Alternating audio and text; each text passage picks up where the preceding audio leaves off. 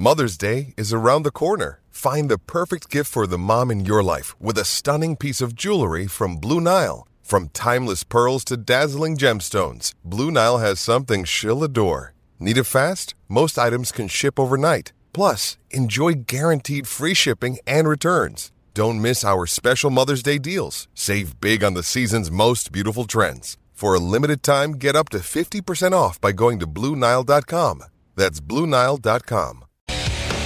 BJ Howes Meadowland, the Coast Tradies' choice for tools, steel, gas. Visit bjhowes.com.au. Welcome to Saturdays on the Coast on SEN Track.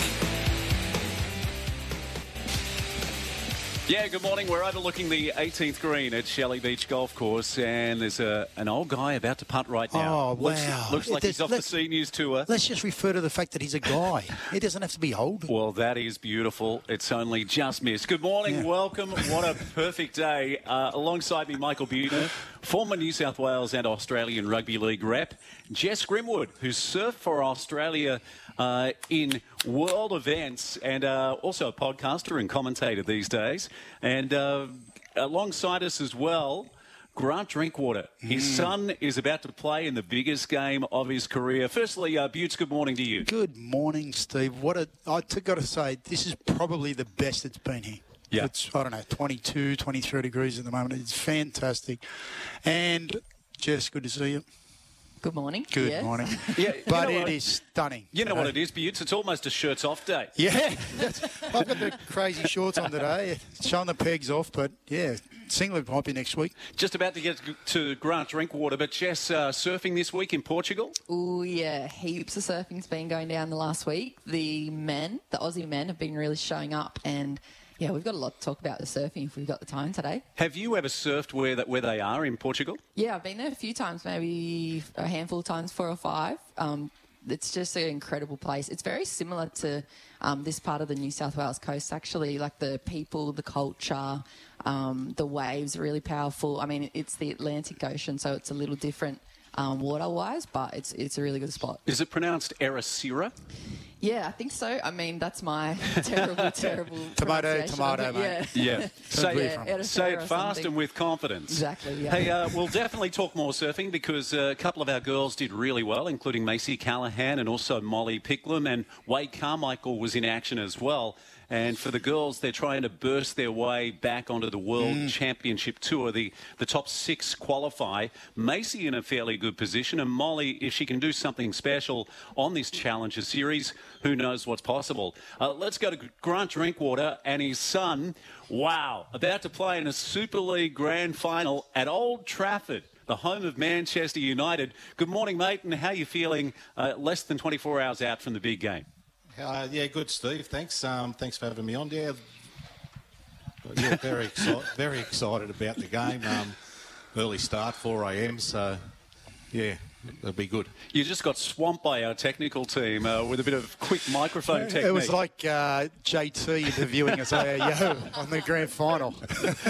Somebody give him a microphone. That was one of the highlights of the night. Wow. Hey, so we caught up with Josh Drinkwater for NBN TV via Zoom. He was about to fly into Manchester, and have you spoken to him today so far? No, we'll ring him early their morning sort of thing and wish him luck. And yeah, so they flew in. We're going to Old Trafford to have a look around the ground and get their bearings. They can't actually train there beforehand, but yes, all good. What a shame you and the family can't be there.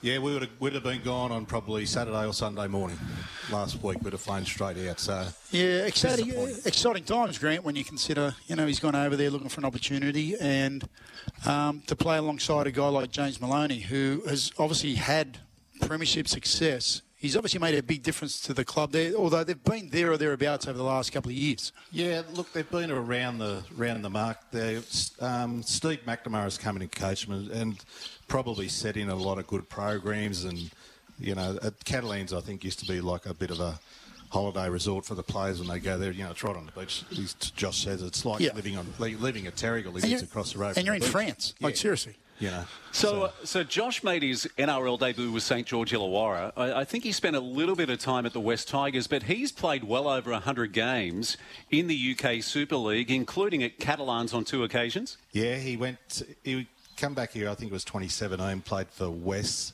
New South Wales Cup. Catalans weren't going real good. They come searching for a halfback, and he was probably the best player in the New South Wales Cup at the time. They were leading the comp. He went over there, and that was the year they won the Challenge Cup. I tell you, he has been absolutely outstanding. He was man of the match in the semi-final against Hull Kingston Rovers. Yeah, man of the match, yeah. I think it's interesting, you know, and I love the fact that there is the English Super League over there, because there's so many players in our game that, for whatever reason, may miss out on the opportunity here, right, to play at that top level. And it's not whether he should or shouldn't be there or isn't good enough. He obviously is good enough, but for whatever reason, the timing wasn't right. He's got that opportunity over there, and now he's blossomed and actually grown into one of these players. Now he can have a great career over there, earn some good money while he's over there and whatever else, and have some amazing experiences. Yeah, look, I think the life experience is probably the good part, you know. Obviously not being able to travel over there for a while has sort of hurt a little bit, but, you know, he's seen all parts of Europe and London, and, you know, it's been fantastic for him. I suppose the good thing with the game on the weekend, his older brother lives in London, so he's on his way up to Manchester for the weekend to watch the game, so at least you'll have someone there to watch the game. Tell us your thoughts about, they're playing the mighty St Helens, and a little later in the show we'll have Dave Fairley joining us, and of course, you know, he made their team of the century, was it? Like, that's how good Dave Fairley was. And he only had 2 seasons, I believe, there, something like that. Yeah, absolutely incredible. But St Helens, they're going for 3 in a row. Is that correct? And tell us more about their team. Yeah, look, they're a fantastic footy side. They're so physical and everything about them. You know, like they got a front row, Adam Walmsley, who, you know, is probably a bit old to come out here now, but he could play NRL. He's 6'5", he's mobile, he's aggressive. You know, Lachlan Coote plays fullback.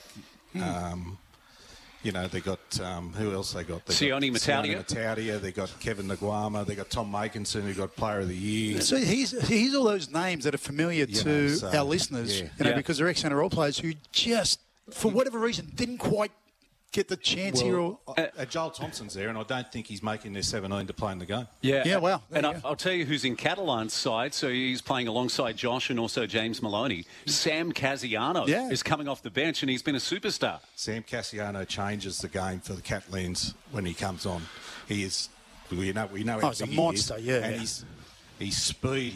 He picks out the small guy and just barrels over the top of them. So, yeah, when Catalans get a bit tired and he comes on, he really lifts the intensity for the team. Has Josh spoken to you about the vibe, like in Perpignan, where, you know, they're on the verge of creating history? They're underdogs in this game, even though they beat them 31-30 about a month ago in a Golden Point thriller. But this is their chance to create history. Yeah, they got 4 plane loads of spectators flying over for the game.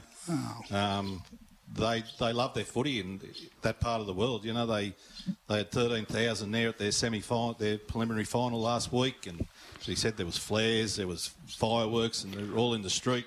That at the end of the game, they'd spectators jumping the fence to get on the ground. Oh, how good's that? See, that's the old days, mate. The old days. So, yeah. How long's he been over there for? At France. Yeah. Well, he went there 2017. Yeah. Left and went to Hull KR for a year. Footy politics, and then went back to Catalans. So he's been there 2 and just re-signed for another 2. Yeah, and, you know, this would be cream on top, wouldn't it? Because the Challenge Cup is big enough, but to win a Super League title is no doubt the highlight of the career. Yeah, we were lucky to actually be at the Challenge Cup final. We were over there. We were going to a friend's daughter's wedding in Spain, and we were on holidays, and we watched the semi-final in Barcelona. And when they won the game, we're just sitting there and we're thinking, how are we going to get to the game? So we finished up getting there. So that was amazing to go to Wembley and actually watch the game. And you walk down the arcade to get into the ground, and we sort of got out of our Uber and walked down the bottom, and there's a big poster of Josh on the side of the wall at Wembley, and you just think, my God, that's the boys made it. Do you know last week on the SEN Facebook page, we put up about some of the great sporting families, and it was remiss of me. I didn't put the Drinkwater boys, but you must be so incredibly proud of both of you boys. Josh, who's done amazing things in the UK, but also Scotty, who's battled away and is a fantastic half at Far North Queensland with the Cowboys. Yeah. They're it's all about getting a break, I suppose. That's all. Scotty had a really year 12 at school. Their school side was unbelievable. They won University Shield. They won the New South Wales touch competition. He made Australian schoolboys final. Made New South Wales schoolboys, got player of the match in the grand final. So Jeff Coronius was the coach of that at Terrigal High School. Yeah. Jeff, he now coaches the men's Opens Oztag. And I spoke to Tony Clark this week, and he said with Josh, he's had to scrap his whole way to get an opportunity, and some clubs, for whatever reason, he wasn't the right fit for them. Yeah, he did. Yeah, Clark, he's good friends with Nate growing up. They played together, and Tony coached them and whatever. So, look, things happen in footy, It is. That's life. And like I said, this goes back to what I said before about someone like Josh getting that opportunity over there. And there's plenty of other players, those names that you mentioned, who just, for whatever reason, just couldn't get the break they needed here. They've got it over there, and it's great for them. I do want to touch on the performances of Scott, because I think he's been outstanding up at North Queensland. And to be honest, he's probably been a one-man band.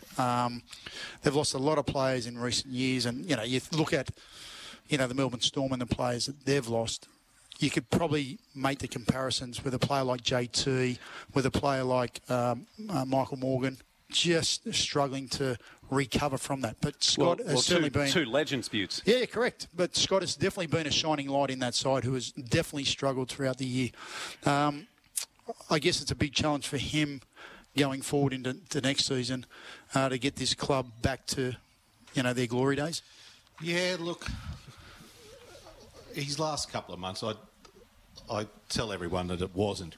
His last couple of months just wasn't good footy, but he lost a lot of confidence because I think he was playing with, he had 4 different halfbacks. He probably had 4 or 5 different centres to play with. So you just don't get that continuity in your attack and in your defensive patterns and whatever. So it's interesting. You talk about that the consistency, and people may not see this at home or understand it, but you look at a Penrith side, you look at a South Sydney side, they'll have the same players in positions week after week after week and make those minor adjustments when they need to. And it's the time they spend at training to get those combinations right, the cohesion, just to ensure that everybody is on the right page. It makes such a big difference. Yeah, I think Michael Morgan retiring early in the year really hurt him because, he'd trained all year at halfback, so then they sort of went to Jakey Clifford, who tried, and then they let him go to Newcastle, and Ben Hampton come in and tore his pec, and then they got Tommy Dearden down from the Broncos. So, it was just revolving door, and Taumalolo is in and out. So one of your strike weapons hasn't played as much footy as previous years. So Catalans have had the wood on St Helens this year, including that epic 31-30 match where they were almost 20 points behind. James Maloney looking to go out with a 3rd premiership. Of course, he won with Cronulla in 2016, the Sydney Roosters in 2013. He's a big game specialist. What's your gut feeling on the grand final tomorrow morning around about 4 a.m. our time? Oh, look, obviously, St Helens are very, very much a favourite side going for 3 in a row, as we said. But that magic round game, 18 points down, 4.5 minutes to go. To score 3 converted tries in 4.5 minutes and get it to golden point was just unbelievable. Cassiano to catch the ball as a siren sound and then fall over the try line and score a try. It was unbelievable. So, look, they can do it. They've beaten them twice. So, they can definitely beat them again. Yeah, fantastic. I asked Josh yesterday if he could speak French, and he... Did he say oui, oui? He told me he's pretty rusty. What about you?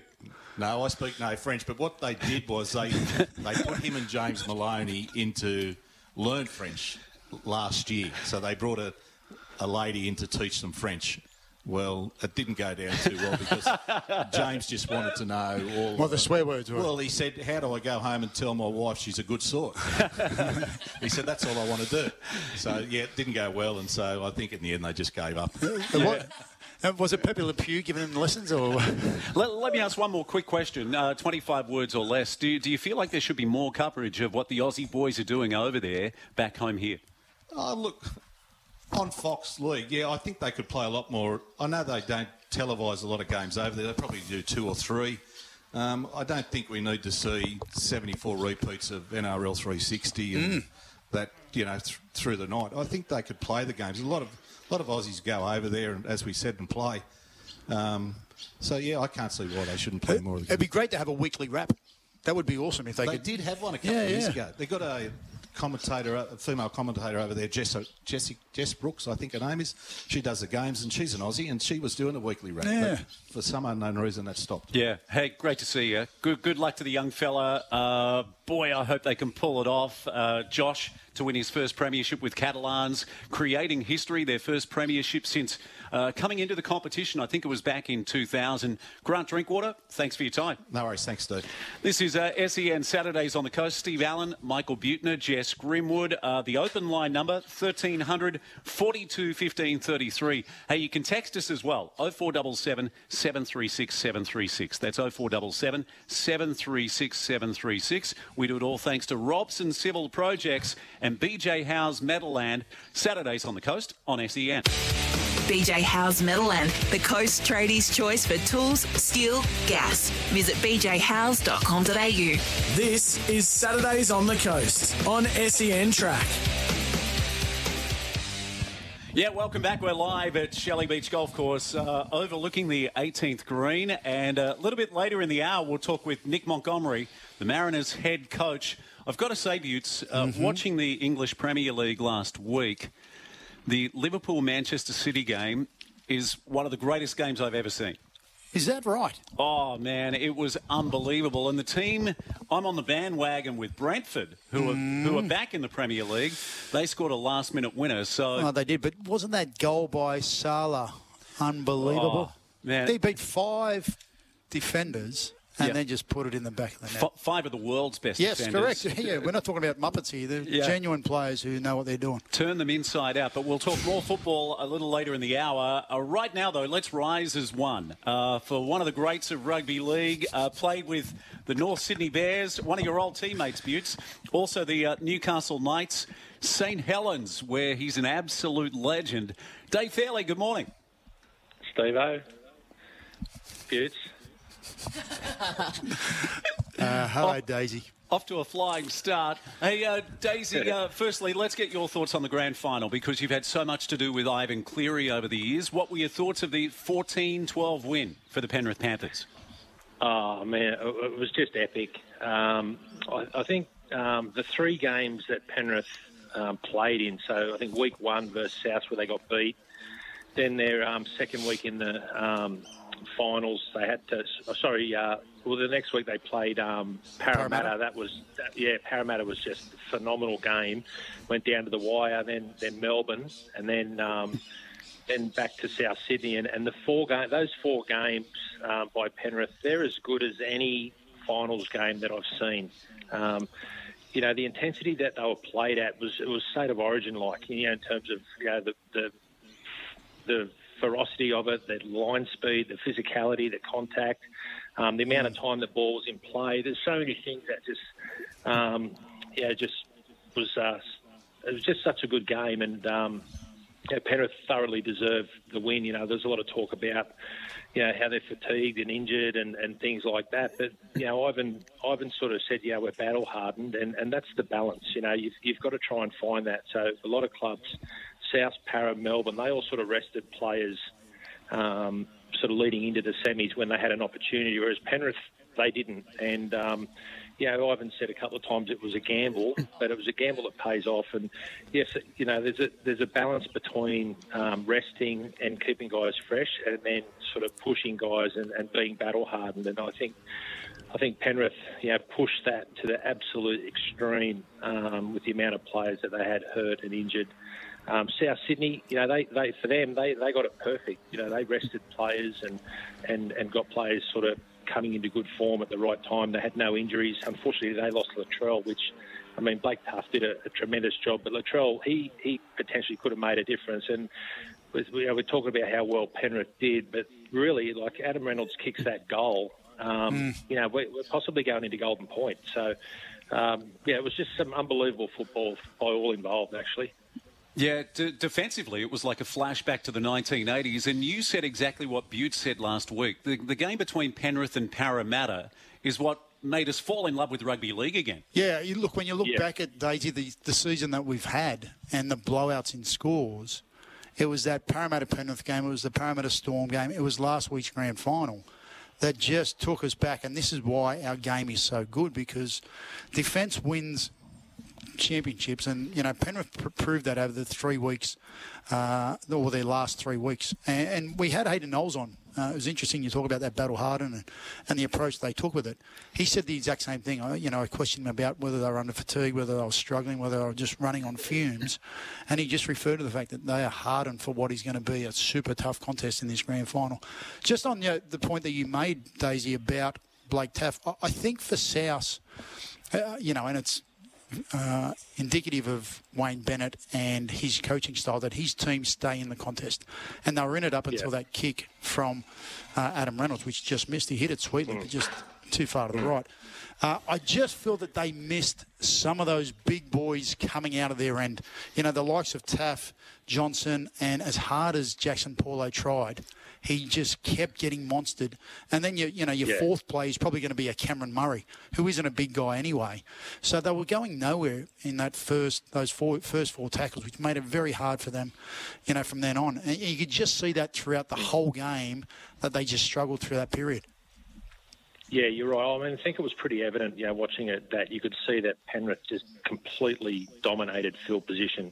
And, at no real stage am I thinking, South are going to win this. I always thought Penrith sort of had them. And, you're absolutely right. The kicking game, it just slaughtered South. The high balls, they just really struggled. And, Paulo, I thought he, with all due respect to Jackson Paulo, he's been a great player, but he probably didn't have his best game. And I thought there were times there in Penrith's yardage sets where they went a little bit one out. They probably needed to find one or two passes off the ruck just to try and generate some momentum, because Penrith's line speed was just as brutal as I've seen any line speed this year. And made the comment about defence. Well, defence does win big games, and there's been a lot of stats broken this year in terms of points for and against and six against and rule changes, and so many things are different. But one thing's pretty consistent is that the teams that have won the premiership over the last number of years have been the top one or two teams defensively in the competition. Now, Penrith were the best team defensively last year, and they were again this year. So, it's no surprise that they backed their defence going into the grand final. I think when you look at the couple of times that the Rabbitohs did throw the ball in their own end and put a couple of passes together, they actually got the Panthers' defensive line going backwards and created sort of half chances. And I just felt that I just felt that they probably didn't have the gas in the tank after the first 10 or 15 minutes, because they were just constantly bashed by this the line speed of the Panthers. Such a courageous effort by South. And you mentioned Wayne Bennett. The thing about Wayne's teams is they don't beat themselves, and that was a great example, because everything, the weight of possession, the amount of tackles, the completion rates, the kick meters, all of the stats were just heavily geared towards Penrith, and it was just unbelievable that was a 2-point ball game, with 10 minutes to go or whatever it was. And then for Adam Reynolds kicks that goal, potentially going into Golden Point. The South had no right to be that far into it. It was amazing. And Wayne's talked about the effort in the press conference. He said, you have regrets and disappointments. And he said tonight's a disappointment. He said, those guys couldn't have give any more than they gave out there on the football field. And, we saw that, like we said, we saw that in a number of the semi-final games this year. It was amazing. And you're right, it was great rugby league. It was great to watch. Yeah, we'll play some Wayne Bennett audio a little later in the show, because he spoke at the South Sydney presentation. Now, this is the Wayne Bennett that you don't see fronting the media. He spoke for about 9.5 minutes, and he spoke eloquently about his rugby league team and some of the leaders within that team. So we'll roll that in a little bit later on. I guess, Daisy, for myself, the only thing missing, And as great as it was to see the grand final played at Suncorp Stadium in Queensland, could you imagine 80,000 fans, probably 70,000 Rabbitohs fans and 20,000 Panthers fans at ANZ Stadium in Sydney? That was probably the only thing I felt was missing, that we didn't have a packed house in Sydney. Yeah, I mean, ultimately it was disappointing. You got two Sydney teams playing in Brisbane in the grand final. But you know what, Steve, I watched it, and I not at any stage or once during the game was I thinking about, this is in Brisbane. There's only 35,000 here. It was just typical of the players. When last year when the pandemic broke and the players, they were. Like, for example, State of Origin won last year, which was just an epic game in Adelaide. Now, those guys, they flew from Sydney to Adelaide, played the Origin, got on a plane, come home, all in the one day. And this was going on behind the scenes all year. So the players, they were all in Brisbane in a hub this year, which made it slightly easier in relation to travel. But, what they've been through and to deliver the quality of football consistently that they've done is a real credit to the individuals and the clubs, because there's so many things go into playing well and performing consistently, and it's not just about your skills and physicality and fitness and all that. A lot of it is your mental health and well-being, because there's such an important factors these days into playing well. And for the NRL to allow and support families and relations and partners up there in the hub with the team really created an amazing team environment. So Penrith, for example, they just embraced it, and all of the partners and wives and kids were in the same hotel and the same hub, and they came together regularly as a family.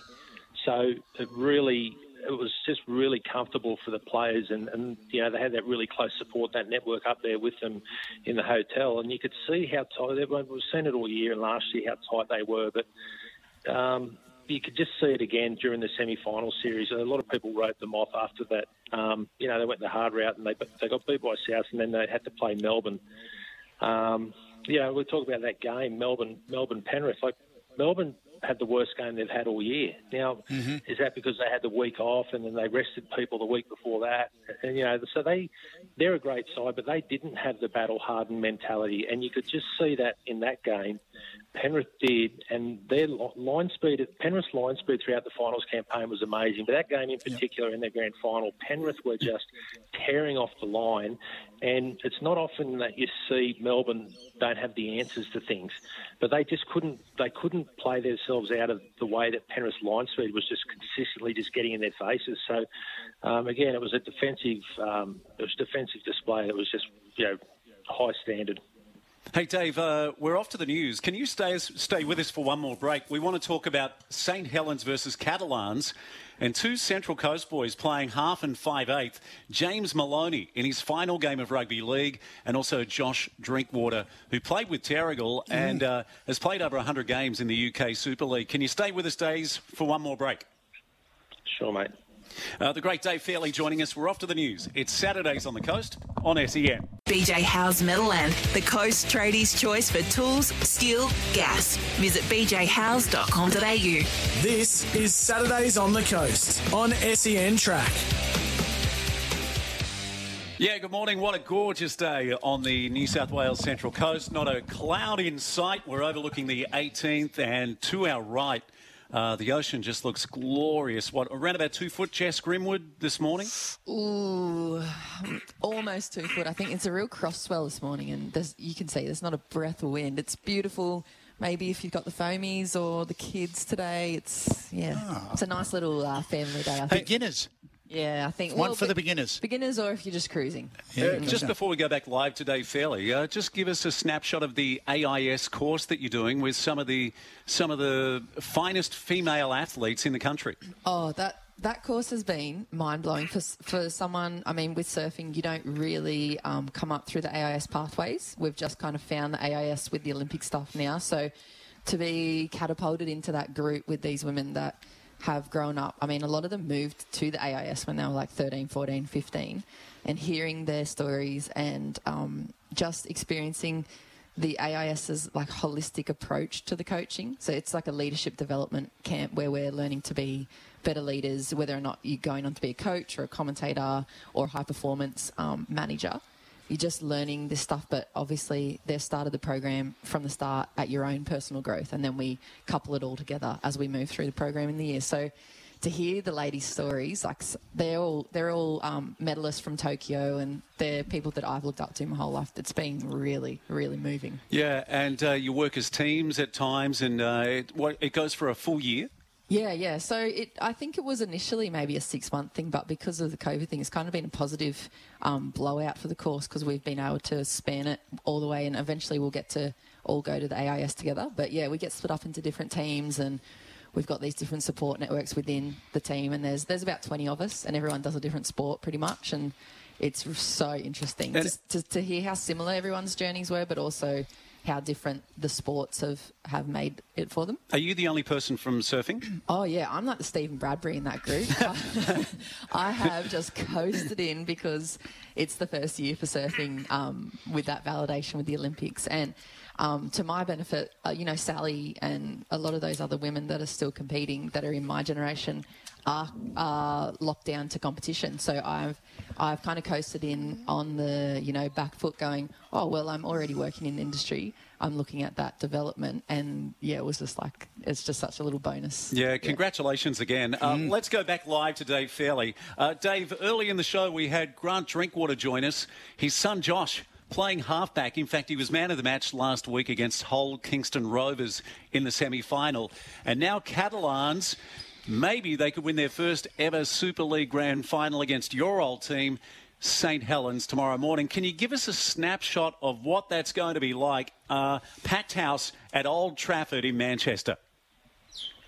Yeah, there's a couple of things there, Steve. I mean, it's fantastic for French Rugby League.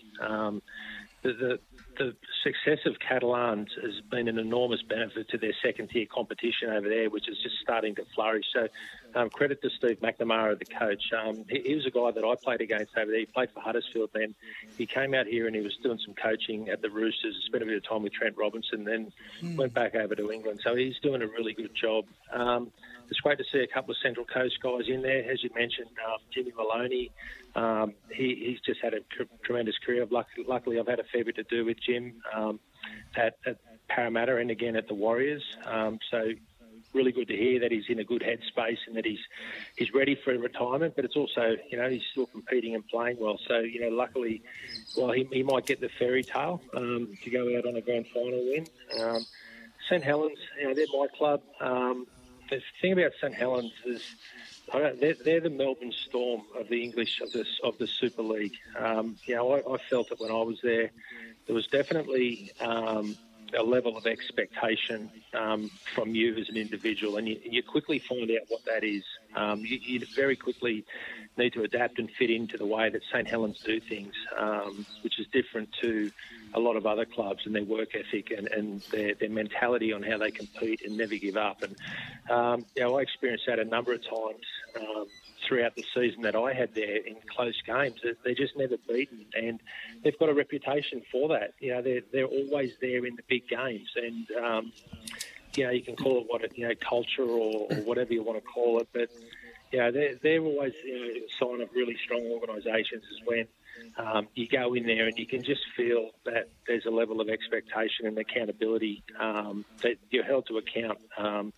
And it's a great thing. It's a good feeling because it's not every club you go to has that, and it takes a lot of time to get to things like that. And I'm sure you go down to Melbourne, that you don't see big signs and placards and words all around the dressing room about their culture. It's not even spoken about. It's just there, and that's the same with St Helens. It's just there, and it's there, and you got to adapt and fit into it. So it's no surprise that St Helens have been the most dominant team in the Super League era since 1996. They've won more titles and Challenge Cups than anyone. So they're there again.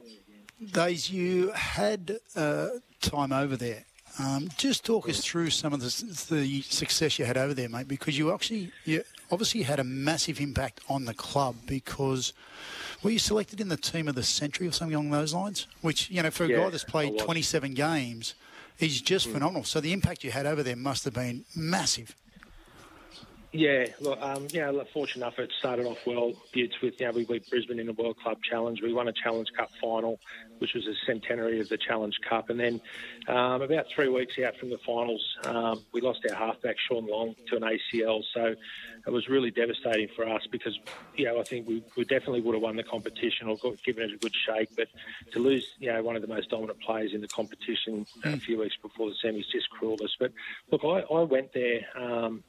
And again, it was this culture thing. So I went there, and I remember, and I didn't have any sort of idea of the rivalry between Wigan and St Helens. I heard about it, but I didn't really understand it. And we drew Wigan in round one of the Challenge Cup draw, which is like the FA Cup in the football. Yep. So we played Wigan at Knowsley Road, and they said it's a rivalry. And I remember playing in that game, and about 20 minutes into the game, I just had to stop and check myself and thought, well, I'm in a game here. I was getting absolutely belted. I was split. I was getting belted, and I thought, I've got to aim up here. And that was a real awakening for me in terms of the intensity of the Super League. So, look, I knew deep down that was probably going to be my last season, so I wanted to go out and just leave everything out on the field. I wanted to finish off playing my absolute best football that I could, and very quickly, I started playing well, and then you get the support of the fans, and then you couple that with the expectations and the culture that St Helens have, and I was fortunate. I'm not fortunate because I worked bloody hard to do it, but I just come off the back of a really good season in Newcastle, and I just wanted to make the most of what I had, the time I had in St Helens. So, very honoured, named Team of the Century, an immortal, and they built a stadium, and there's a mural of myself next to Mal Meninga at the stadium, and so the fact that I could achieve all of that in 1 year, and the last year that I played football, is something that I'm really proud of. To finish playing your best footy, 31, I was really happy with that. Yeah, Dave, I'd like to hear more about who else is in that team alongside you at St Helens, but I just want to pick up on one thing. Did you say it's the most you've ever been physically challenged in your career in that game against Wigan? Oh, absolutely, Steve. There's no doubt about that. I mean, Wigan had a team full of superstars, and so did we. And Wigan had a few imports. So they had Steve Renouf, Dave Fern, and Matt Johns. They were Adrian Lamb. They were already in the Wigan team. But they had other players like Andy Farrell and Brian O'Connor, Terry O'Connor, the front rower. He was English prop. So I was and I was sort of St Helens' main signing, their big signing. So they were going to let me know that they were out there. And it was not only physical, but there was some, what's the old bit of niggle going on as well. And I was copping it, I was really copping it. And they were ganging up on me. And, I just had to fight back. You just had to give it. And I know Wigan were winning with about 6 minutes to go. And we actually got the football and scored in the corner with about 2 minutes left on the clock and won the game. So we progressed through to the Challenge Cup and end up winning the whole thing. But that game, it just sticks out. It just sticks out for me. And I've got a photograph of that game at the full-time siren, and it looks like I've been through bloody 15 rounds in the ring. Yeah, and Dave, 25 words or less. Have you got thoughts on tomorrow's grand final between Catalans and St Helens? Who gets the job done? Is history created for the French team from Perpignan, or does St Helens win 3 in a row? Oh, it's a hard one, Steve. Look, I'd like to see St Helens win, only because, I know a lot of people involved with the club and some players that are there, and so I've got an attachment to the club. I'd like to see them win, but in saying that, I think Catalans winning the Super League is a tremendous boost for just not only rugby league in Europe, but rugby league in France, where once rugby league was the powerhouse game and rugby union was second to it. So, look, either way, I'm happy with whoever gets the result. Yeah, thanks for your time, mate. Well done, buddy. All the best to you and the family, and we'll talk soon. Cheers, mate. The great Dave Fairley joining us, your former teammate. You know what? Nice little walk down memory lane for him as well. I know, to talk about those times at St Helens, because, he had a massive career here, Rothmans medalist, outstanding player. And you know what? It's nice to look back on those things fondly and go, you know what? He made a massive contribution there. And obviously it was significant enough to be named in the team of the century. I think if you check the records too, when he said he had a good year at Newcastle, he's being pretty humble. I'm pretty sure he won Player of the Year in Newcastle in his final year in the NRL. And then, like I said, we probably don't get enough coverage of what's happening in the UK Super League because he absolutely smashed it over there. The only thing I'd be concerned about is how big that statue is. The mural. Yeah, the mural. Wow, it would be pretty damn big. It's all head. We're off to a break here. We do it all thanks to Robson Civil Projects and BJ Howe's Meadowland at Lisarow. In fact, we're there live next week, an outside broadcast. Cannot wait. This is Saturdays on the Coast on SEN. BJ Howe's Meadowland, the Coast Tradies' choice for tools, steel, gas. Visit bjhowes.com.au. This is Saturdays on the Coast on SEN Track. Yeah, welcome back. We're live at Shelley Beach Golf Course, and you can text us this morning on 0477 736 736. What are your thoughts about Penrith and damage to the legendary NRL trophy? The Provan Summons Trophy, the famous photo from 1963 at the SCG. Not good. What are your thoughts about that? 0477 736 736. In this break leading up to the news, we want to talk about the surfing in Portugal. Macy Callahan made it to the round of 16, taken down by a 15-year-old Hawaiian who scored 3 nines. This young lady had the heat of her life. Yeah, Macy's done really well. That's a keeper for her in the Challenger Series. They've only got 2 more events after this, one in France and one in Hawaii. So to have around a 16 finish for Mace, that's pretty good for her. I think that's going to go in the back pocket, and she'll need 2 really strong ones, so around a 16 or better, to be in the conversation for qualification next season. But yeah, the Hawaiians and the women's, they've just been dominating. I mean, 3 out of the remaining 8 for the quarterfinals are Hawaiian, and they're like all under 20. Yeah, the young lady that beat Macy, Betty Lou Sakura Johnson, and it was unbelievable. We covered this for NBN TV last night. Her total heat score, 18.66. So it took the best score of the entire round to knock Macy out. Macy surfed well, 14.83, but Betty Lou, her top score, a 9.43. So we're almost talking perfection. Yeah, and when you look at the conditions, it's not really that surprising for the Hawaiians because the surf was really big. It's really powerful at that spot in Portugal, and they just love Betty's surfing. She's been earmarked for years, since she was 11 or 12 coming out of Hawaii. She's been that. There's this whole group of them that you can see left over in the rounds already. Like Gabriella Bryan, Betty Lou, Luana, they've just been tagged already. I find it interesting, the age of these young girls and how they're performing. And, we saw it at the Olympics with the skateboarders and how just these young girls, there's no fear. They just get out there and do their stuff. And I guess they've been doing it from such a young age. Like, they've been out surfing from 3 or 4 years of age and have just built up at that time. Yeah, and they come from Hawaii, so Carissa is their kind of role model going into it. And they, Carissa is the best of the best, gold medalist and world title. And we're talking to Jess Grimwood, our third wheel. In fact, she's rapidly... She's taken over. Yeah, absolutely. What about another Central Coast girl, Molly Picklum? Now, you think that there's some subterfuge. Yes, I have no idea how she was beaten. The veteran Silvana Lima, she's still in the competition. She's a Brazilian. She's 35 or 36. And she's an incredible surfer, but in that heat against Molly was leading, and Silvana picked up the wave with priority. And honestly, when I likened it to the other waves, I thought, it's probably going to fall around 5 or 6. And you could see it in her body language too. When they called out the 8.5 or 8 for the score, she was just looking at the heavens going, how did I get this? And we were at home just screaming at the TV going, I don't know what they saw. And I think it's hard sometimes with surfing. It looks a little different on the webcast. And but they must have seen something. Silvana's up against Paulina Doe in the quarterfinal, heat 1 of the quarterfinals. We're off to the news. Thanks again to Robson Civil Projects and BJ Howe's Tools, Steel, Gas, building on the coast for 40 years. bjhowes.com.au will be live from there next week. Coming up after the news, Nick Montgomery, Mariners head coach. BJ Howe's Meadowland, the Coast Tradies' choice for tools, steel, gas. Visit bjhowes.com.au. Welcome to Saturdays on the Coast on SEN Track. Yeah, welcome back. We're live from Shelley Beach Golf Course overlooking the 18th green. And thanks again to BJ Howes. I drove past there yesterday, Butts, and looked like it was pumping on a Friday morning. Well, I can't wait to next week. Next Saturday, we return. Yes.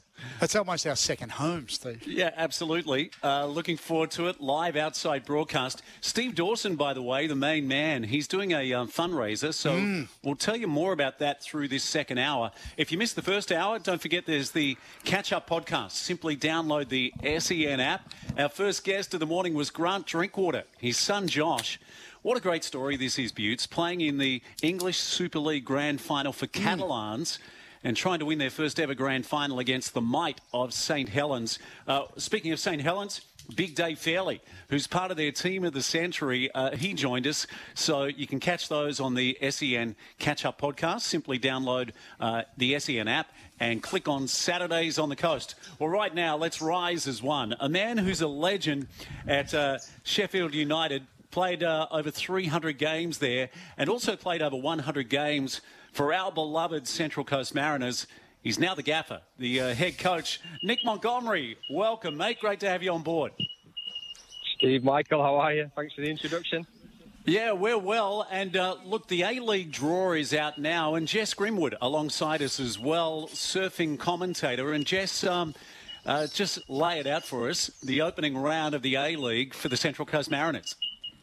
Yeah, good morning. And, I mean, you're looking to kick off the first game. How are you feeling coming to the very first match of the season? No, I don't think there can be a better game. Local derby against the Newcastle Jets. Fantastic, really looking forward to that. But before that, we've got an FFA Cup game probably on the 13th, 14th of November.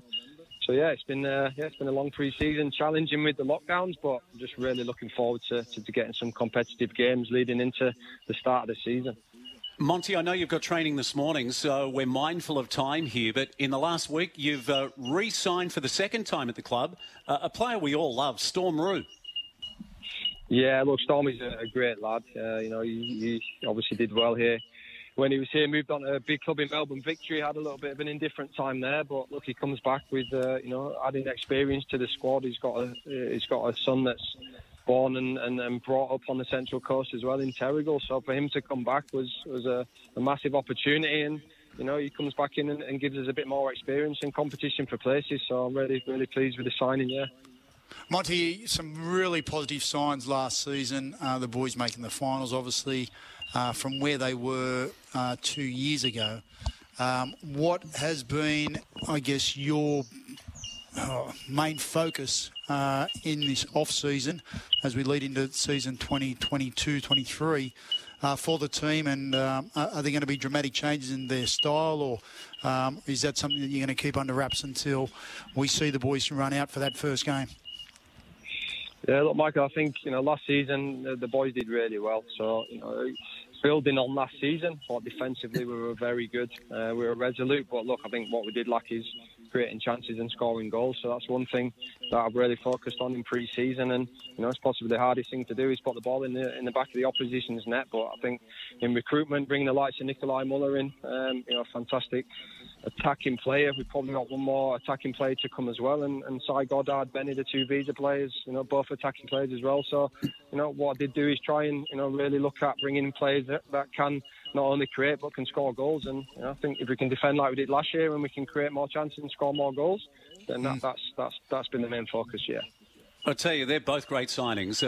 Muller's played in the Bundesliga and also was at Western Sydney Wanderers. Goddard can turn players inside out. Monty, in the last couple of days, have we signed another goalkeeper as well? Can you elaborate on that for us? Yes, look, the search for a second goalkeeper has been quite extensive. It has been very difficult to bring in NPL goalkeepers from in and around the country. But look, Yaron Souza, he spent time with Jess Van Straten at Melbourne City. He's been in and around some A-League clubs as a youngster. He's also been over to Turkey and going to a foreign country like Turkey and playing professional football. He's not easy, but look, he comes with that experience, and I think he really suits us as a squad. He's a good character. And, ideally I want him to put pressure on Mark Birighitti. So one thing I've tried to do is bring in players around the squad to create competition for places, because I think that's a healthy thing to do, and not only in training, when it comes to games. And you do have to anticipate throughout the season, maybe some injuries and suspensions. And when that happens, you need to make sure that you're not weakened significantly. And that's the main focus of recruitment. Yeah. Monty, I do want to ask you, there are going to be challenges this year, obviously, as we come out of COVID, and in terms of the borders being open and closed and what have you. I believe that the first 6 to 8 rounds are going to be Sydney-based opposition. Yeah, so I think they're going to try and sort of structure the competition like that to avoid travel probably up until the new year, and hopefully by then things have eased a little bit more and it comes a lot easier. But obviously there's a lot of talk about unvaccinated players and staff not being able to enter stadiums, and look, it's obviously a global topic and one that's been talked about a lot in Australia at the minute. So look, we're going to be prepared for these first 6 games, and then we'll wait until the 6 games is up and see where we're at in terms of the travel and playing the teams that are not within New South Wales. Hey Monty, have you been watching the series Ted Lasso? Oh, Ted Lasso, what a programme. Fantastic, yeah. Watch it with my wife. Yeah. That's where he gets his game plans from, is it? Well, I've got to say, just a moment ago, I thought you sounded like Jamie Tart. Well, he's from Manchester, so it's a little bit of a different accent. But, look, I think whoever's done that programme, it's genius. I've been fortunate to spend time top level in Europe, in the Premier League, and it's obviously an exaggerated version of it, but I think whoever's made the programme's definitely got an insight into the top level, the glitz and glamour, and it's just classic comedy. Fantastic. Yeah, we can't say too much about last night because Jess, I'm not up to date. I'm not ready. Yeah, last night was the Me finale. neither, yeah. No spoilers. Let me say, social media last night went into meltdown over the season finale. Hey, Monty, speaking of the Premier League, I'm on the bandwagon with Brentford, who are back in after, I think something like 7 decades. They've been sensational, and I guess next round is their moment of truth, which is not this weekend but the weekend after. They'll face Chelsea, top of the table side. Look, I think if you look on the history of the Premier League, the teams that get promoted, a lot of them have a really good start the first season. And Brentford have took it like a breath of fresh air. They've got some good players. Their recruitment's a little bit out there. It's a little bit of a money ball situation with the owner who, he's been doing that for the last couple of years. So look, they're playing with a freedom and no pressure on them, and that's dangerous when you're going against anybody. And I think we've seen that.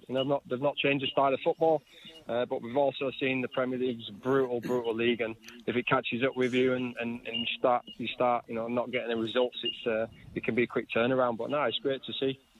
Yeah, I mentioned earlier in the show too that Liverpool versus Manchester City is easily one of the best games I've ever seen. It finished 2-2. Did you catch any of the highlights of that game last weekend?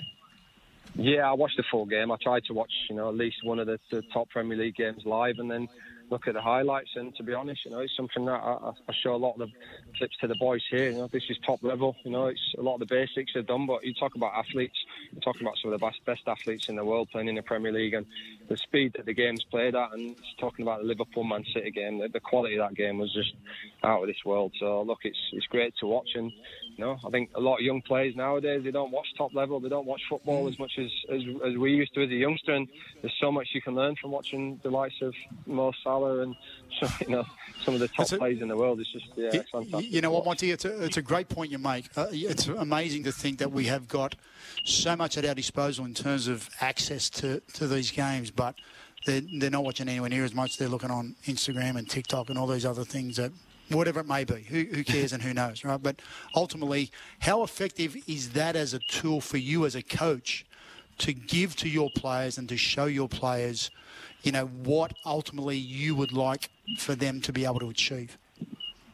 Look, I think there's moments in the game, and look, I'm a real believer. Facts are facts, and when you look at percentages of where goals are scored at and how goals are scored, there's a clear picture, in and around the top leagues of the world. So that's something I try and educate the boys on. And I think, they're taking it on board. And look, Michael, yourself, the amount of goals that we scored in the MPL in the last couple of years, with young players, mostly from the Central Coast as well. Look, if they buy into it and they believe it, but look, when it's not just me saying it, when you actually show them footage of it and show them their moments of the game where, the difference between the top level and lower levels down is executing in them key moments. And, how often do you execute in them key moments? So I think that's really, it's really good to be able to show the young players that. And look, I love the attitude of the young players at this club. They're all willing to soak up information. They want information. And I think there's no more powerful than visually looking at the footage and them seeing top players around the world do it. So, yeah, I'm really big on that. Yeah. Hey, if it's good enough for Salah, it's good enough for our Mariners boys. That's all I'm saying. Well, like you said, Butts, he kind of beat 5 players, some of the best defenders in the world, just turned them inside out. Monty, I know you've got training, so let me ask you one more quick question. Still about a month away, or just over a month away from playing Newcastle in the derby in round 1 on a Sunday afternoon. What do you expect from our northern neighbours? I'm expecting a tough game. Obviously, the coach has been quite clear in the media his intentions this year. We know that they're going to be aggressive. We know they're going to play a high pressing game. And look, that's going to suit us. That's what we want in a derby game. I think it's a fantastic game for the fans, for the neutral. And yeah, I just can't wait for it. So we're not expecting anything other than a really, really tough game. But we'll go there, with all intention to go and win the game. And that's how we'll approach every game this season. Yeah, Monty, awesome to have you on the show, mate. Standing ovation for a football legend. Thank you, mate, and we'll talk soon. Cheers, guys. Have a good weekend. Nick Montgomery joining us, Mariners head coach. And I didn't want to say this on the air to Monty, but, he's our first coach that wore the shirt. Yeah. And that is massive. I think it's pretty significant. I think, I know the job that he has done over the last couple of years, or the last few years with the academy kids. And the development there and the success they've had, probably more importantly. And, if they can replicate that type of success of the academy kids at that A-League level, then we are in for a mighty season. And Mariners supporters will be coming out in their numbers, Steve. Do you know what I've noticed? Speaking of Mariners supporters, I have noticed so much new merch marching around at the moment for the Mariners. Every time you go do the surf check, I see a new group of people with Mariners caps or Mariners shirts. I feel like that support's going to be massive. We've had some great coaches, but Monty, as someone that played over 100 games for the clubs, he was an A-League All-Star. Yep. He was part of the Premiership squad. He actually missed the grand final because of suspension, unfortunately. But, wow, what a player. He's one of my all-time favourites. We're off to a break. We're going to talk some motorsport with Lightning Luke King. Yes. Turkish Grand Prix is coming up this weekend. And we do it all thanks to Robson Civil Projects and also BJ House Meadowland, the Coast Tradies Choice. Steel, gas, you name it, they'll take care of you. We'll also tell you about Steve Dawson's big fundraiser that he's got happening at the moment. Visit bjhouse.com.au. This is Saturdays on the Coast on SEN. BJ House Meadowland, the Coast Tradies' choice for tools, steel, gas. Visit bjhouse.com.au. This is Saturdays on the Coast on SEN Track. Yeah, we're live from Shelley Beach Golf Course overlooking the beautiful 18th. Hey, probably about 3 or 4 weeks ago, we played a song for Jess Grimwood. Now, I think since she's joined our team, she's added, she's been a real breath of fresh air. Would you agree, Butts? Oh, without a shadow of a doubt. Well, I forgot the song. What was it? Well, I found a new one. Oh, you found a new one. Okay, good. Yeah, and we may just roll that in right now. No, I wish that...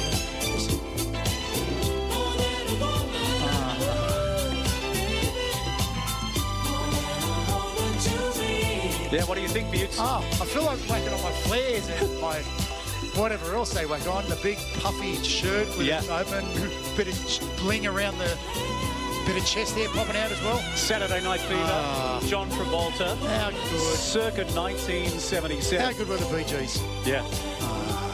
Wow. So many world number ones. Hey, let's fade that out. We've got Lightning Luke King coming up soon. Turkish Grand Prix is coming up soon, and we'll talk about, a couple of the near misses for McLaren in the last Grand Prix. I know you absolutely love it. Ricardo ended up finishing 4th in the last Grand Prix, and he's looking to better a 10th in Turkey last time, and that was a rain-affected race. So Lightning Luke King coming up. But you want to do your top 5 from the National Rugby League season. Earlier this week in the Daily Telegraph, they had the top 50 moments, not in any particular order. Right. But you've got a top 5. I do. And I'm going to start with number 5 and work my way down. Number 5 being the Tom Trbojevic try against the Cowboys. Yeah. What was it, round 25, round 26, something along those lines? Ended up being try of the year. It was outstanding. And for those that didn't see it, Ruben Garrick gets the ball.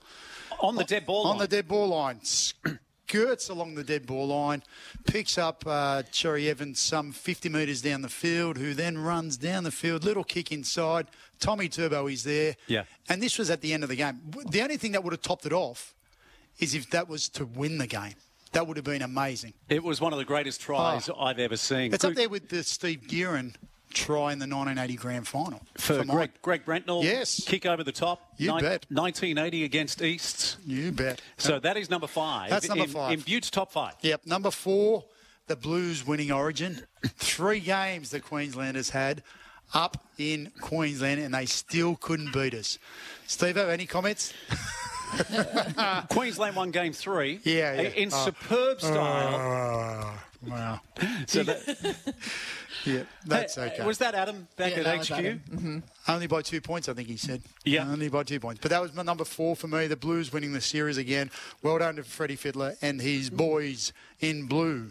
Number 3, the Panthers' performance throughout the last 3 games they played in the final series. I thought it was just, and, David Fairley touched on it earlier on, just phenomenal. Their resilience, their intensity, their ferocity, their speed their line speed was unbelievable. I haven't seen anything like it.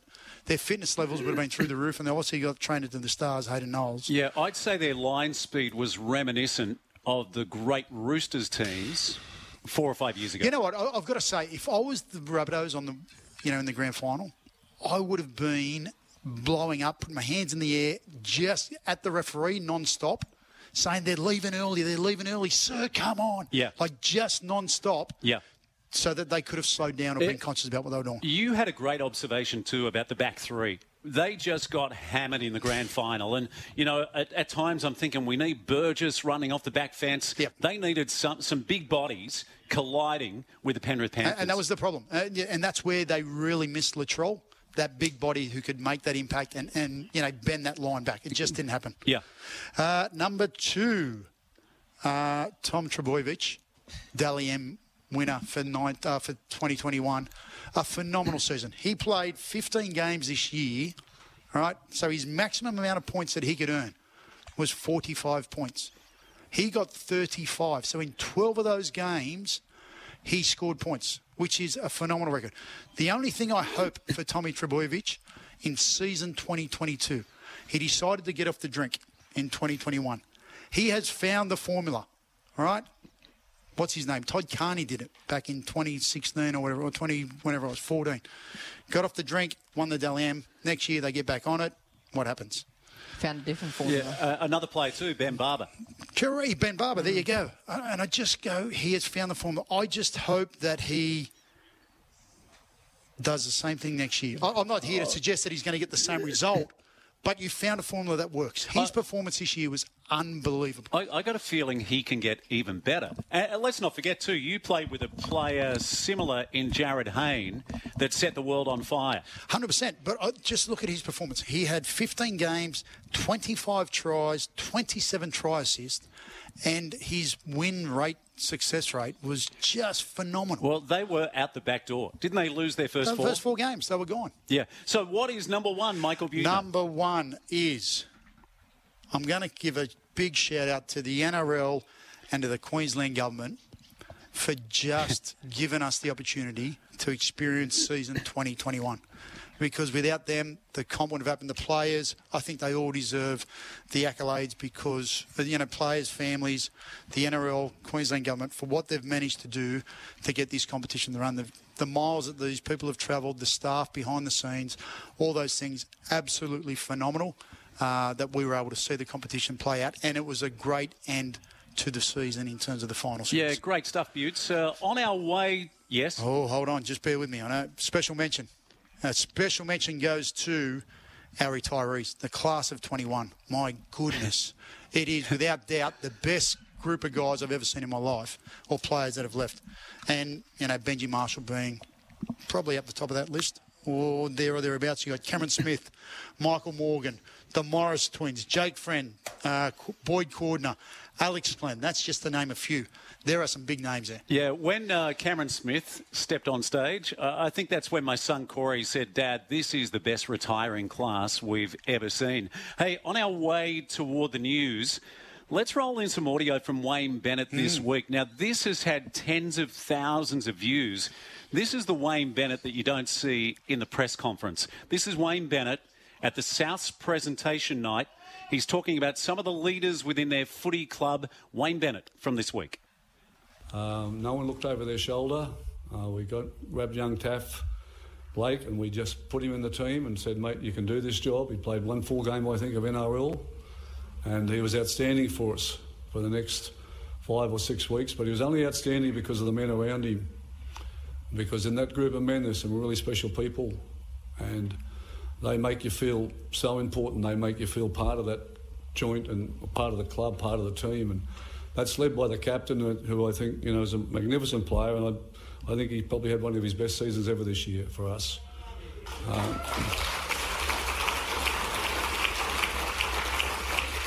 Damien's there as well, who's a real stabling influence on everybody. A lot of calmness about him. Cody, who's cares as much as anybody I've ever coached, and is just great around the playing group. We brought Cam into the group this year as well because we could see his development and to go forward. And then Latrell was there in that group, and then Benji came in as well. And Benji just added a little bit more to all the things that we had there because he's great with his own leadership within the group. And that was the thing that was the core for us this season, that group of men that held everybody together. Cody hardly missed a game if he missed any at all.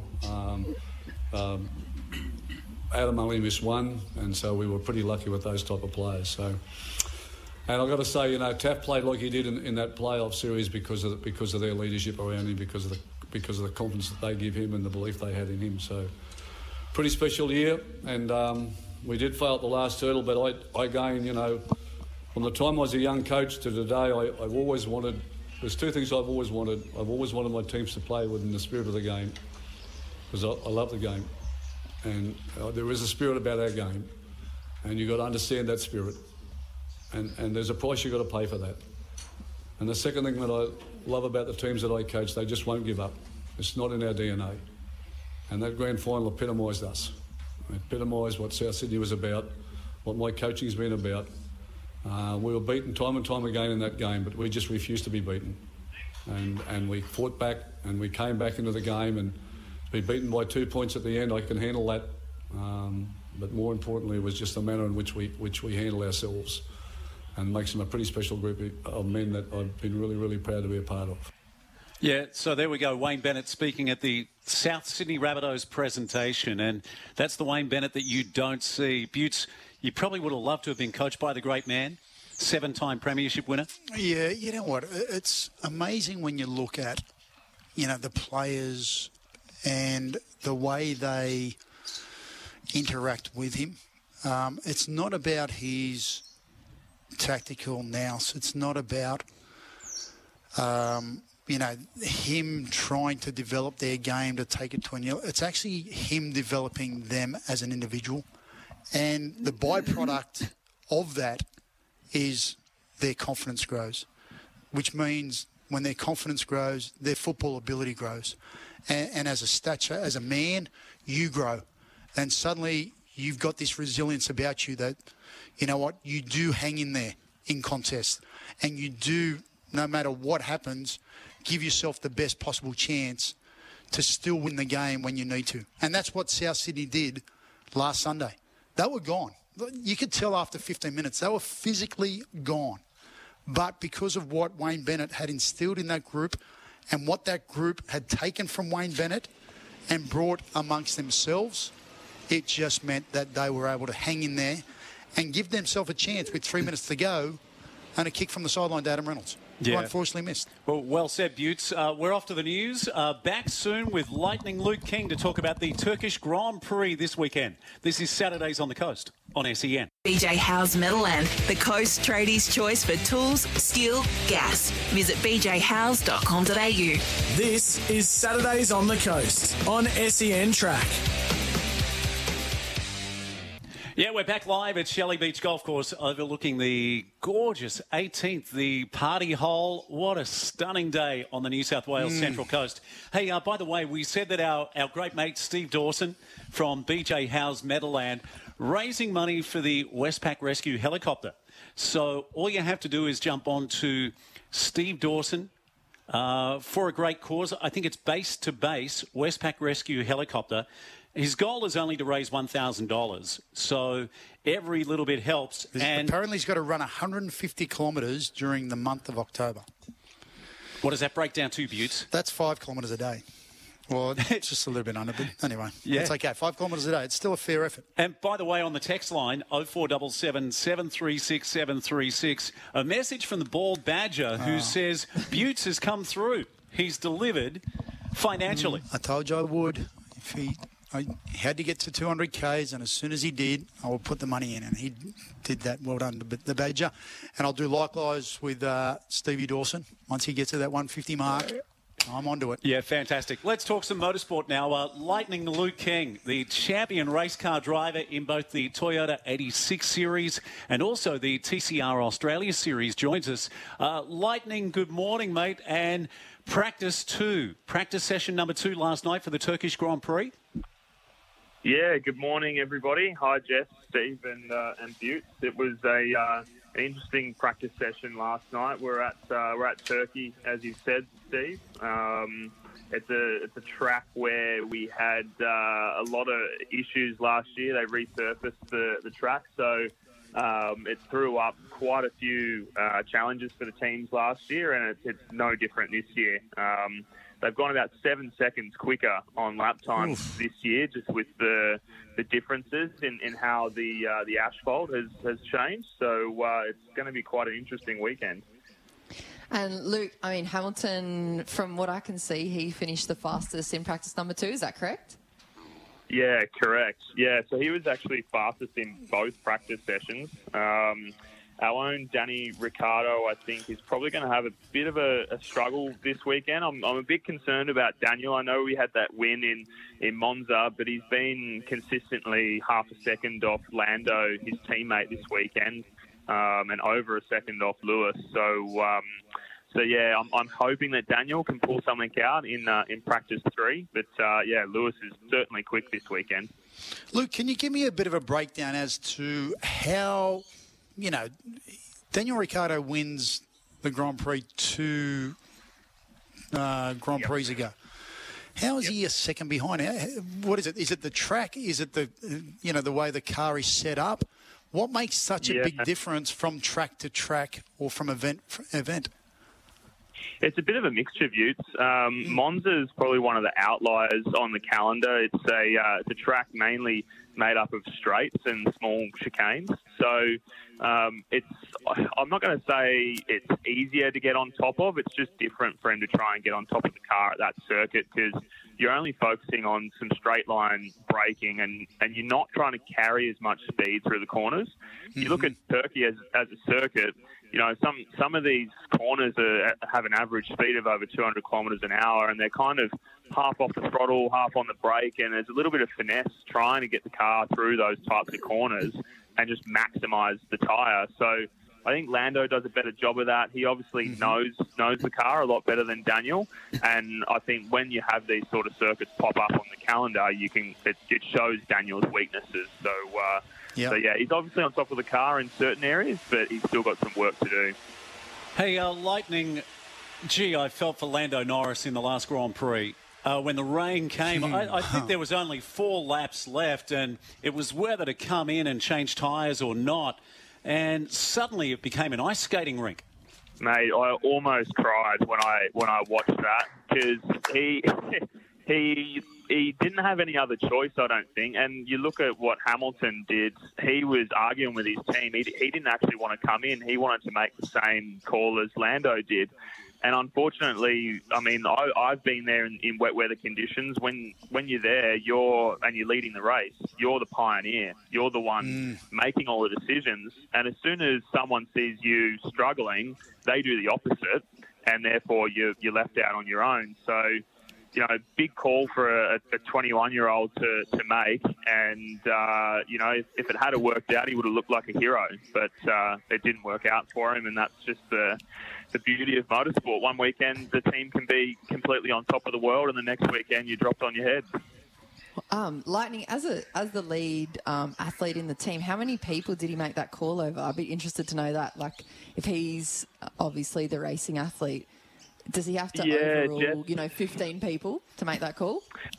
Oh, and some. You know, the race engineer that sits on the wall takes direction from, you know, so like a bunch of people at the track, engineers sitting behind the scenes, people who are surveying the weather conditions, local crew, and then you've also got simulator crew back at the home base who are running a race situation at the same time in a simulator. So, you know, he would have had a lot of people looking at different scenarios for him, but ultimately, you know, he thought that was the right call from what he was seeing out on track, and so he decided to go with that. So someone got it wrong. Hey, we're talking to Luke King, champion race car driver.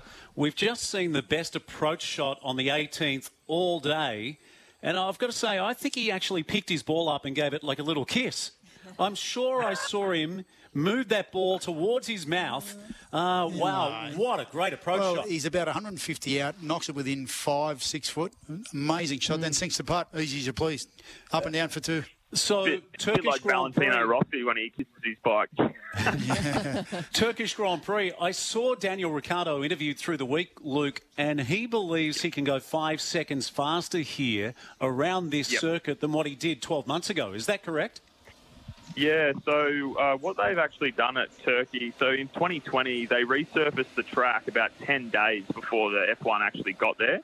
And what that does is there's a bunch of oils and everything that come up through the surface when you lay new tarmac down. And it created absolute havoc there in the F1 last year. The cars had no grip even in the dry. And it was a real mixed bag for the teams last year. So that's what I was sort of saying at the start. You know, those guys have gone 7 seconds faster this year. You know, I think practice one last year, Lewis was doing a 1 minute 30. This year he's doing a 1:23. So, you know, the pace has changed. The setup of the car is changing. And when you look at the practice results, Red Bull are actually struggling a bit here. There's such a tight battle for the championship between Lewis and Max, and I think Mercedes have an obvious advantage this weekend. Lewis is going to take a grid penalty because he's done an engine change to try and fix up his reliability for the rest of the year and prepare for the next 7 races. So Lewis is going to have to qualify on pole and then probably start from 10th at best and then come through the field. So it's there's a lot to watch this weekend and plenty going on. So I think for people watching along at home, I'd be definitely looking at Lewis to see what he's going to do in tonight's qualifying. But also the Ferraris this weekend, guys. The Scarlet cars are looking pretty good, and Leclerc was second in practice last night. Hey, can you stay with us, Luke, for one more break? We've got 1,000 more questions, but on the text line, 0477 736 736, I've just had a message come through from Hayden Knowles, the infamous trainer with the Penrith Panthers. Yes. He told me he's on a houseboat on the Noosa River with the Penrith Panthers, but has just messaged and asked if he's going to get some airtime.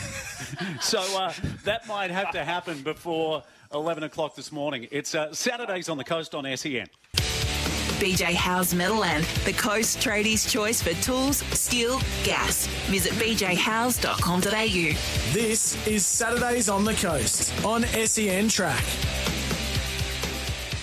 Yeah, our final break of the morning overlooking the 18th green at Shelley Beach. And this time next week, we'll be looking at the awesome BJ Howes setup. Our first OB there for a Carnival. for a couple of years. Carnival, he's on, is it? Yeah, looking forward to it. Let's go back to Lightning Luke King and Hayden Knowles joining us live from a houseboat at Noosa with the Penrith Panthers. Before we wrap up this morning, Jess, you've got the next question for Lightning Luke King. Yeah, Lightning Luke, I mean, we've got a little bit of intel from you as well, so we want to hear... You were saying the Aussies have been dominating, and what are the motorsports to be looking for? We've got a lot coming up this weekend, and, yeah, just love to hear about how the Aussie guys are going in the domination side.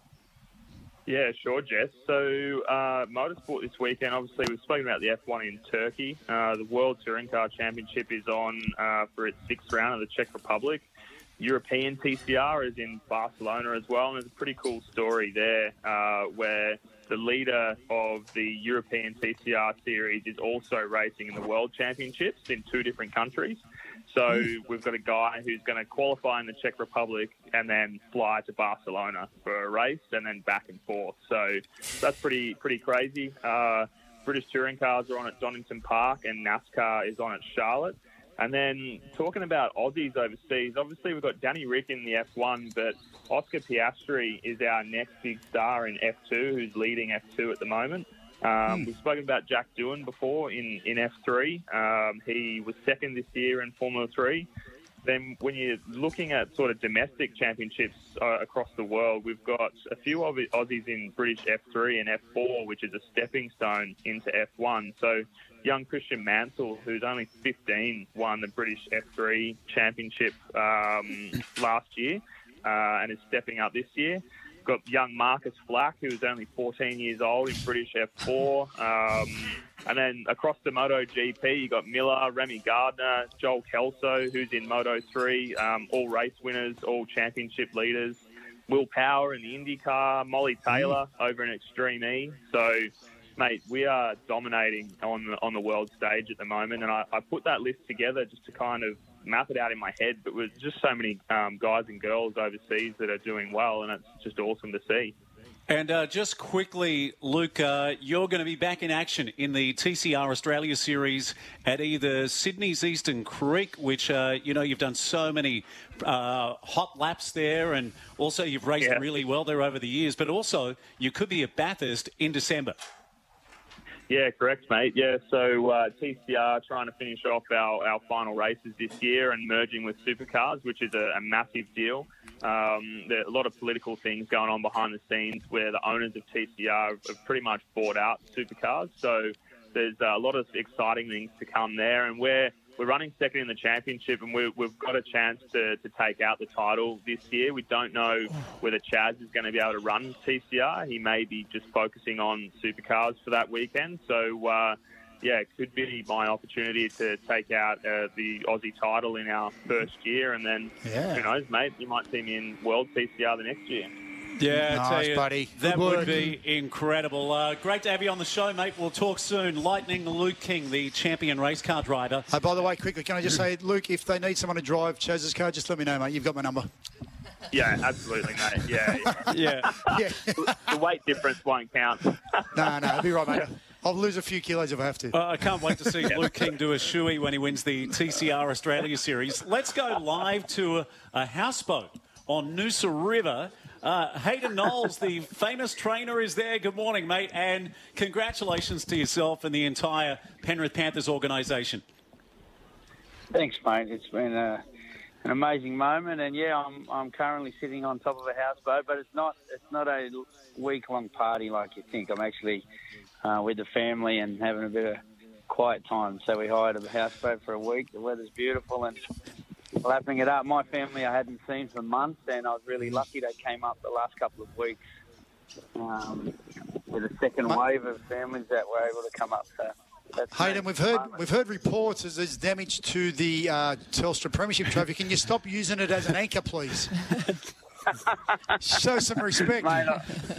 I read those stories today, and it's unfortunate how it turns as a disrespectful thing. When the funny part was when the trophy is actually broke, the respectful thing was a player decided to nurse it like as his baby. He wouldn't let it touch the ground, and it's turned into as being disrespectful, But that's the last thing our players would want to do is be disrespectful to that trophy. But anyway, I'm glad you said that. And it has broken before. Laurie Daly dropped it off the back of a ute accidentally. I think Brisbane dropped it. I'd be nursing it like a baby too. It would be. I'd put it in a pram because it'd be. If it's the first time you've won it since 2003, it's sacrilege, isn't it?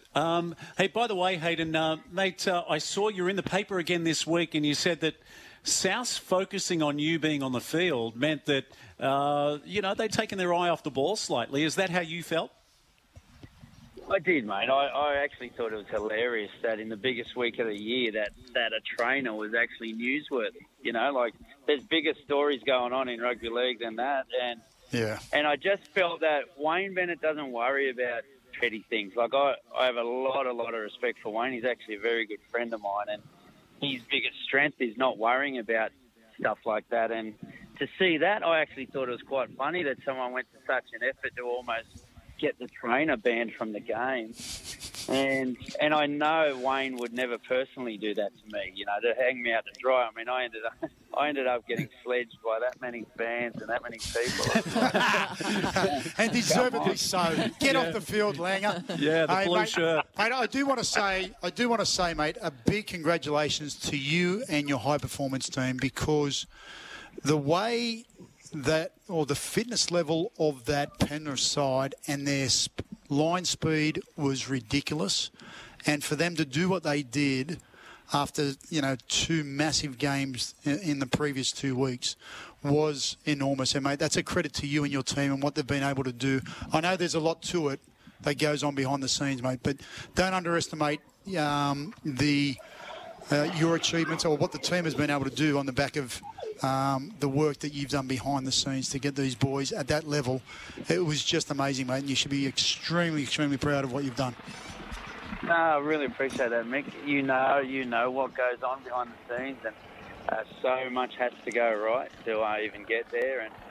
And we did take a lot of pride in being the fittest team. We thought our style was we wanted to run teams off their feet a little, and never saw some vision of Melbourne Storm players or South Sydney players or run off their legs a little bit. That's the type of stuff we took pride in. And in saying that, don't you worry, we were out on our legs too, so it's pretty courageous how the boys finished. Yeah, amazing stuff. It's almost surreal that Penrith are the premiers after the road they took through the final series. Hayden, we'll have to take a rain check, mate, but again... we'll get him next week. Huge congratulations on what you've done and the entire Penrith organisation have done. Thanks to Josh Kind, our technical whiz. Thanks to Adam Staples back at headquarters. Thanks to all of our guests. And don't forget, you can download the SEN app and the Catch Up podcast, Saturdays on the Coast. This time next week, we're live from BJ Howe's Meadowland in Lisarow. Thanks for listening. We'll catch you next week, Saturdays on the Coast.